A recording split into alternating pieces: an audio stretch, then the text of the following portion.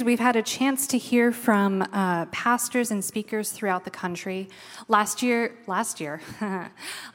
week, we heard from Pastor Aaron Strietzel of Montana, though he's quite possibly en route to his new faith community in Colorado as we speak. And the week before that, we heard from Reverend Bill Schnell of Ohio. Technically, Ahwatukee is part of the country, so we're part of the road trip series as well. If you don't know me, I'm Matt. I'm the worship director here, and I've never done a sermon before, but Jackie and I are, it's worth mentioning at the outset, neither of us is seminary trained, but a thing that I love about the Well is that it's a place where we can hear from a lot of different directions and different backgrounds, so today that's us. So I want to give a little intro to what we're going to be talking about by starting with the origin of what we were originally going to talk about versus how we've honed it in. So Ryan invited us to speak about 6 weeks ago, and he kind of gave us an open invitation of like, what are you interested in talking about? And so we were kicking around ideas, and I ultimately texted Ryan what we were going to talk about. I'm going to go ahead and read the title of what I said we were going to talk about because it turns out it was a little too ambitious. So I texted him and I said, we're going to talk about gender dynamics of men and women in the Bible and how it relates to modern Christian families. As it turns out, that's actually a topic for a doctorate dissertation, not a 25-minute talk. So we focused in a little bit, and given the holiday, it does seem like a really great day to talk about the gender roles of men in the Bible. So today is Father's Day, and I want to start by acknowledging that Father's Day is a complicated day for a lot of people. Not everybody still has a dad, or they may be estranged from them, and a lot of people would love to be dads, and it hasn't happened for them yet. And there are people in our community and elsewhere who fall outside the gender binary completely, or, members of the LGBTQ plus community, these sermons on like masculinity or femininity in the Bible or whatever probably ring a little different. So I just want to name all of that at the outset. Personally, I spent a lot of time before I became a dad thinking about masculinity. It's something that I've always had a complicated relationship to. I don't know if you can tell from looking at me or listening to me. I've never really been like the manliest dude in any room that I've been in. And I faced my share of shame and bullying and stuff growing up with that. So there are elements of masculinity that I know are valuable and need to be preserved, and there are elements that I think are toxic and ruinous. And I've devoted a lot of time to thinking about which are which. But especially when I found out I was going to be a dad, and especially when I found out I was going to be a dad of a son, it's been pretty much every day since then I've thought about what does it mean to be a dad? What does it mean to be a man? And regrettably, there is one stream of Christianity that's very dominant right now that is sure that it knows the answers to this. So I have some super neat quotes here. I want to be clear, I'm not endorsing these quotes. These are just quotes to set up what I'm going to talk about. I'm leaving out pastor names. You would know these names. These are high-profile people, but I don't want to cause any more of a fuss than I need to. One influential pastor wrote that boys needed to be taught to be winners. Teaching boys how to be good losers left you with a generation of young men who didn't want to fight for their country. A boy must be taught to fight, to be rugged enough to defend his home and those he loved. Another one wrote that he couldn't stomach effeminate depictions of Christ as a delicate man with long hair and flowing robes. Jesus was a man with muscles. Christ was a he-man. Just going to sit with that sentence for a second. Both of these quotes are from a book that I just read called Jesus and John Wayne, How White Evangelicals Corrupted a Faith and Fractured a Nation by Kristen Kobes-Demez. I read it so that you don't have to. It's a bummer. It's a really valuable and important book, but it really damaged my mental health the whole time I was reading it. What Kristen Kobes-Demez writes about in this book is basically the last 80 years of the Christian and especially evangelical ideas of masculinity, because they've taken a turn in the last 80 years. It's not how it always was. And these ideas involve rigid gender roles for men and women that are very siloed, very different from one another. there's usually an idea of like a return to an imagined ideal age of how it used to be when things were better. I'm not exactly sure when that is. The 50s might be it, or like the frontier west or something. There's usually some idea that we need to get back to like a former day. And the really dark side of it is that there's a lot of hatred and mistrust for anybody who falls outside of these boxes. And that's bled into our culture in a bunch of really problematic ways. What I find interesting is that these are all people who are supposed to be following Jesus. And the biblical Jesus was gentle, humble, compassionate, slow to anger, accepted, like physical affection and a kiss from like his male disciples, held children. I think this Jesus is kind of a hard sell for people in that paradigm. And so they've spent the last 80 years inventing a different one.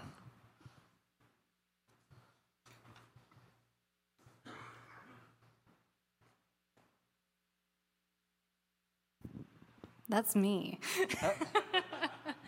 So let's take a look at where this version of macho Jesus came from in the Bible. So we're gonna focus in on two specific examples. Let's go ahead and start with Revelation. So up on the screen is a picture of Revelation. This is an artist depiction, and that kind of captures Revelation. It's a highly symbolic, dreamlike, and controversial book. And in it, there's a depiction of a victorious warrior Christ who shows up on a horse with a sword in his mouth, which is not OSHA approved. So if you have a sword, do not carry it in your mouth. But in Revelation, we have this warrior Christ riding in on a horse. At best, the book of Revelation is a document about persecution. It's a rebuke against the world's empires. And I think it's important to note that for anyone who is citing Revelation as the document of where we should be as a society, as Americans, we are currently in the world's empire. So it's very fragile to align with the empire title if we are actually the empire. At worst, this book is a fever dream. If you have ever read it, or more likely tried to read it, it is an absolute trip, y'all. Like, this is a wild ride. And it's one of those rare stories, actually I think it would actually be the only story, where you have the Gospels, which gives you the documented life of Jesus. And then you have something that has not happened, something that may not happen in the book of Revelation. So there's the history, and then there's whatever Revelation is. So it's very, very questionable to put the image of Christ in this version versus the Gospels, where it's actually examples of how he lived. So the next one that we can focus on is when Jesus flips tables in the temple. I, for one, have certainly cited this myself when I've flipped a metaphorical table. I've sadly never flipped an actual table. But a lot of people use this to justify their actions. As far as, well, it's okay for me to be outraged and to have this outburst because Jesus did it in the temple. In this incident, Jesus and his disciples went to the temple, and in it they found money changers inside the temple walls, exchanging goods for money.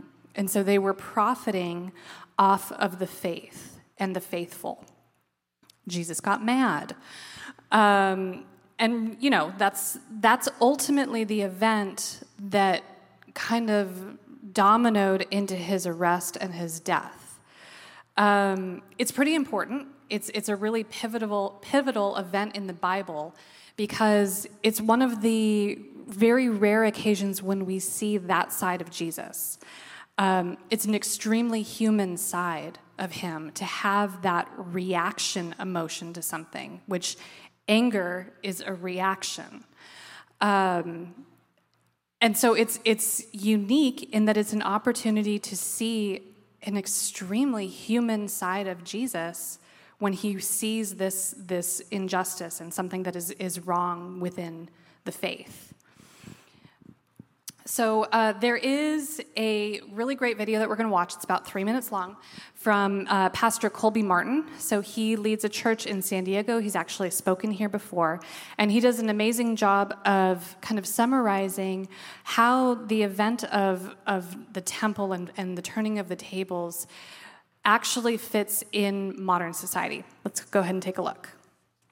The other day, someone on the internet got mad at me. He accused me of not actually believing the things that I say I believe. And he said that not only am I not a Christian, but I'm a modern-day Sadducee. Exactly the kind of person that Jesus fought with, and also who got him murdered.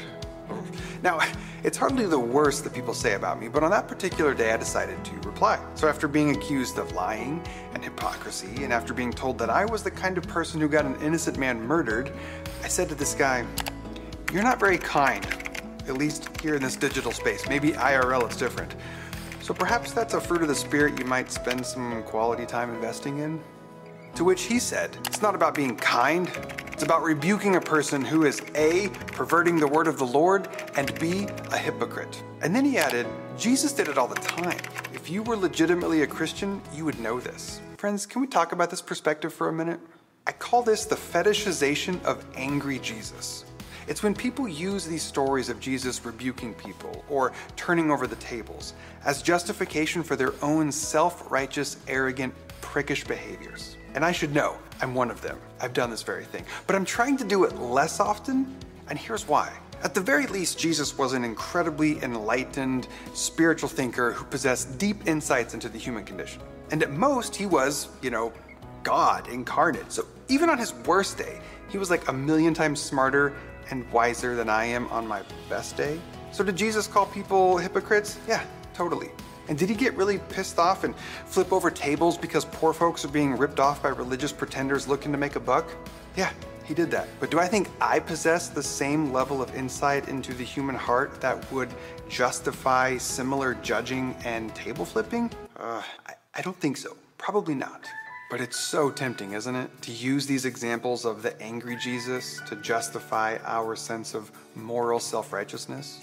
And this seems to happen over and over again in these situations where there's like this established sense of what it means to be a decent human, a kind of agreed upon ethos of how to treat one another in a civilized society with decency and respect. But then here comes someone who honestly is just being a jerk, calling people names, judging people's character, all the while claiming some kind of moral superiority. And then if they get called out on it, like people are like, "Hey, bro, everyone in the pool's pretty chill, enjoying themselves, and then you cannonball in and you haven't stopped splashing everyone's face. Like, what's your deal?" And they kind of just shrug their shoulders and say, "What? Jesus called out hypocrites and flipped over tables, so I can too."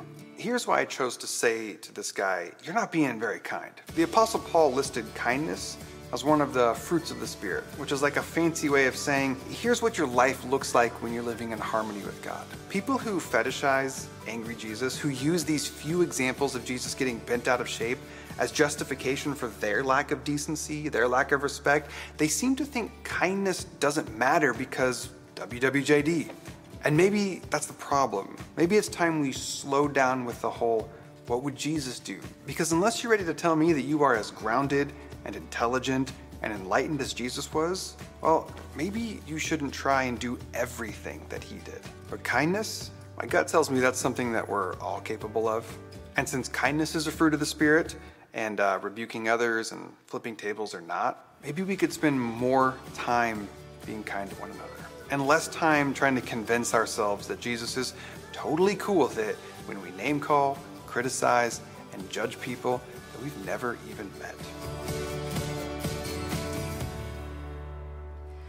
So let's take a look at a truer representation of Jesus. So he's flipped the tables, and Jesus is now about to be arrested. When he's being arrested in all 4 Gospels, Simon Peter and his followers try to resist, and they assault the men who are arresting Jesus. Let's pause the scene there. You have Peter holding a sword. Notice that he's holding a sword. It's not carried in his mouth. And he's defending his God from their enemies. That's pretty mighty. That's pretty manly. But let's unpause the scene. Jesus immediately rebukes his disciples for doing that. In Matthew 26:52, we read, "Then Jesus said to him, 'Put your sword back into its place, for all who draw the sword will die by the sword.'" In Luke's gospel, Jesus actually heals a man who was injured after scolding his disciples. This Jesus forgives his enemies. He forgives them on the cross, and he prays for them. Throughout the Gospels, he tells us that we are supposed to love our enemies. He tells us that if someone strikes us, we should offer the other cheek. These are not examples of the traditional warrior that we think of, but these are examples of a man who is certainly not weak or spineless. To bring it back to Father's Day, I think another element of Christ's ministry that's worth paying attention to is the way that he prayed, the way that he spoke to his Father in heaven. The way Jesus prays in the Gospels is not like a warrior demigod calling in reinforcements. It's intimate, it's personal, it's vulnerable, like he opens up about the things he's afraid of and then what's coming. And he frequently starts his prayers with the word Abba, which is Aramaic, the language Jesus spoke. And it means something like dad. It's a family term that like small children and then grown children would have used for their fathers. It signifies like trust and closeness and an intimate relationship. And I'm fascinated by that because I know a lot about the period into which Jesus arrived. I could so nerd out on Second Temple Judaism, and I'm going to attempt to resist that urge. But the arc of how the Israelites thought of their God is interesting because in the older parts of the Bible, he's frequently just walking around. In the garden, he's like walking with Adam and Eve. Abraham argues with him and has dinner with him. Like he's a lot more approachable. Like Moses can like just yell at him. And as the Jewish religion evolved, and then also especially as like Greek ideas entered their worldview, God was increasingly thought of as like impossibly far away and remote and holy, and you wouldn't bother him with things directly. This is the few hundred years before Jesus. This is where we really start to get like named angelic messengers like Gabriel and Michael, and you get this idea that like there should be an intermediary because it would be totally inappropriate to directly talk to God. And into this worldview, Jesus comes starting his prayers with Dad.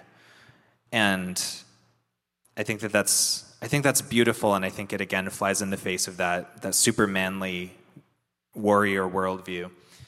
Another story that I think is really instructive for this is the story of Jacob and Esau in Genesis, which I think a lot of people basically know, so I'm not going to spend like a ton of time retelling the whole contours of it. But I want to zero in on the beginning and the end of the story. So basically, it's early in the Bible. This is only the third generation of like the early patriarchs. And Isaac has two sons, Jacob and Esau. And from the moment they're born, they're contrasted with each other. Genesis 25 says, "When the boys grew up, Esau was a skillful hunter, a man of the field, while Jacob was a quiet man living in tents. Isaac loved Esau because he was fond of game, but Rebekah, that's their mother, loved Jacob." So from the outset, Esau is set up as a hunter, a fighter, a man's man. He's really hairy, and it's like a big plot point that he's really hairy. They go out of their way to talk about it. And then Jacob is, quote, a quiet man living in tents, which is their way of saying he's doing the women's work. He's washing and cleaning and staying back. And the HarperCollins Study Bible, which is one of my favorite study Bibles, really zeroes in on this difference. It says, "Note that Jacob, in this respect, is allied with the feminine. He is his mother's boy." What I think is interesting here is not only that dichotomy, but also that from the outset, neither of these brothers is really presented as like the hero or the villain. The story is kind of following Jacob, so that's like sort of who we're supposed to be rooting for. But he's a trickster and a liar, and what ends up happening is he steals his brother's inheritance twice and like flees town. And this scene where Esau finds out that this has happened to him is actually kind of devastating. The story wants to paint both of them as like fully realized characters, not stereotypes. But to fast forward, Esau swears he's going to kill his brother because he's betrayed him and stolen his inheritance. Jacob flees to another country. And he grows up and lives out a whole life there. He gets married, he starts a family, he has like 11 or 12 kids by this point. And towards the end of his story, he realizes he needs to return home, except that the last time he was home, his brother had sworn to kill him, so he doesn't know what he's marching back into. And to fast forward all the way to the end of the story, I think at this point Jacob has learned bravery, but I think he's learned the Jesus kind of bravery, not the sword-wielding kind, because he doesn't go in looking for a fight. He goes in ready to apologize. And before he even can start whatever apology he's concocted, it reads like this, Genesis 33, "But Esau ran to meet him and embraced him and fell on his neck and kissed him, and they wept. When Esau looked up and saw the women and the children, he said, 'Who are these with you?' Jacob said, 'The children whom God has graciously given your servant.' And Jacob said, 'Truly to see your face is like seeing the face of God, since you have received me with such favor.'" This moment where the brothers are reunited is one of my favorites in all of Scripture. We don't ever really learn anything about Esau's story while Jacob's been gone. Like, I don't know what parallel adventures he's been having, but he's a really different person when his brother comes home. And it seems like whatever his life has been, it's taught him forgiveness and compassion and humility and vulnerability. And I love this as an example of masculinity because these two brothers are contrasted, but by the end of the story, they both basically get their happy ending. They're both married, they're both fathers, they're reunited, they meet each other's families. And they both get their happy ending, the burly man's man and the quiet man, because they meet each other with openness and vulnerability. Neither one of them rides into this meeting doubling down on where they left things and like, I can't back off from this, I need to start this whole war up again.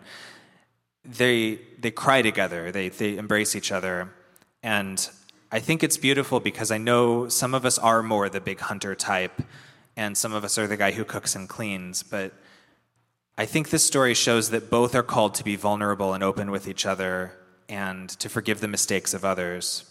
Both of these men at this point are literal fathers, and they also go on to become the fathers of entire nations.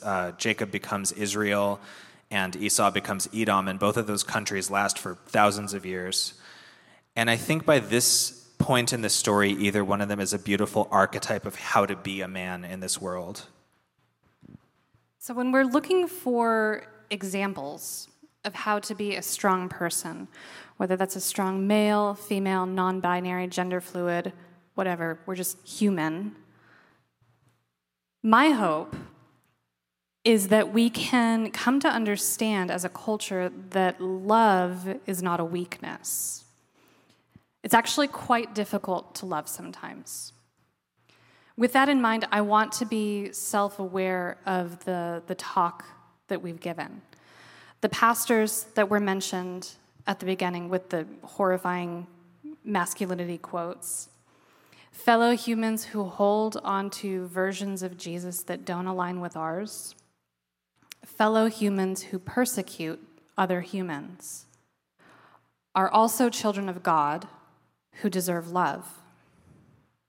And I'm not saying that we don't speak against harmful words or actions, and we don't fight against injustices. We certainly need to do that. We see Jesus doing that. But we can do it with a foundation of love. So whatever our role is in our family or society, either as father, mother, sister, brother, neighbor, friend, if we're going to only pick one or two examples from the Bible, instead of Revelation Jesus or flipping the table Jesus, maybe we should choose these ones instead. Love the Lord your God with all your heart, with all your soul, with all your strength, and with all your mind. Love your neighbor as yourself. Or, as we sang at the beginning of service from the book of Micah, what does the Lord require of you? To act justly, to love mercy, and to walk humbly with your God. Let's pray.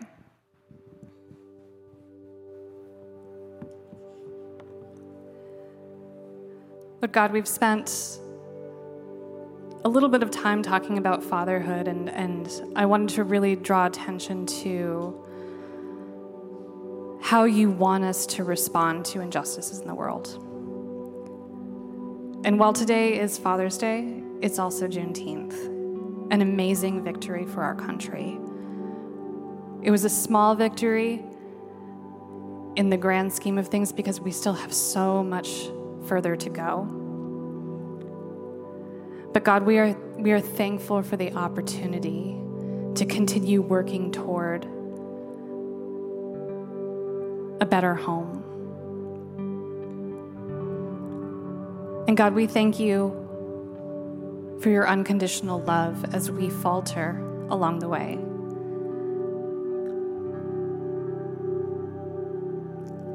And God, today as we think about what it means to be a good human, my prayer is that we look to the good in the Bible. We look at the examples of generosity and compassion and love.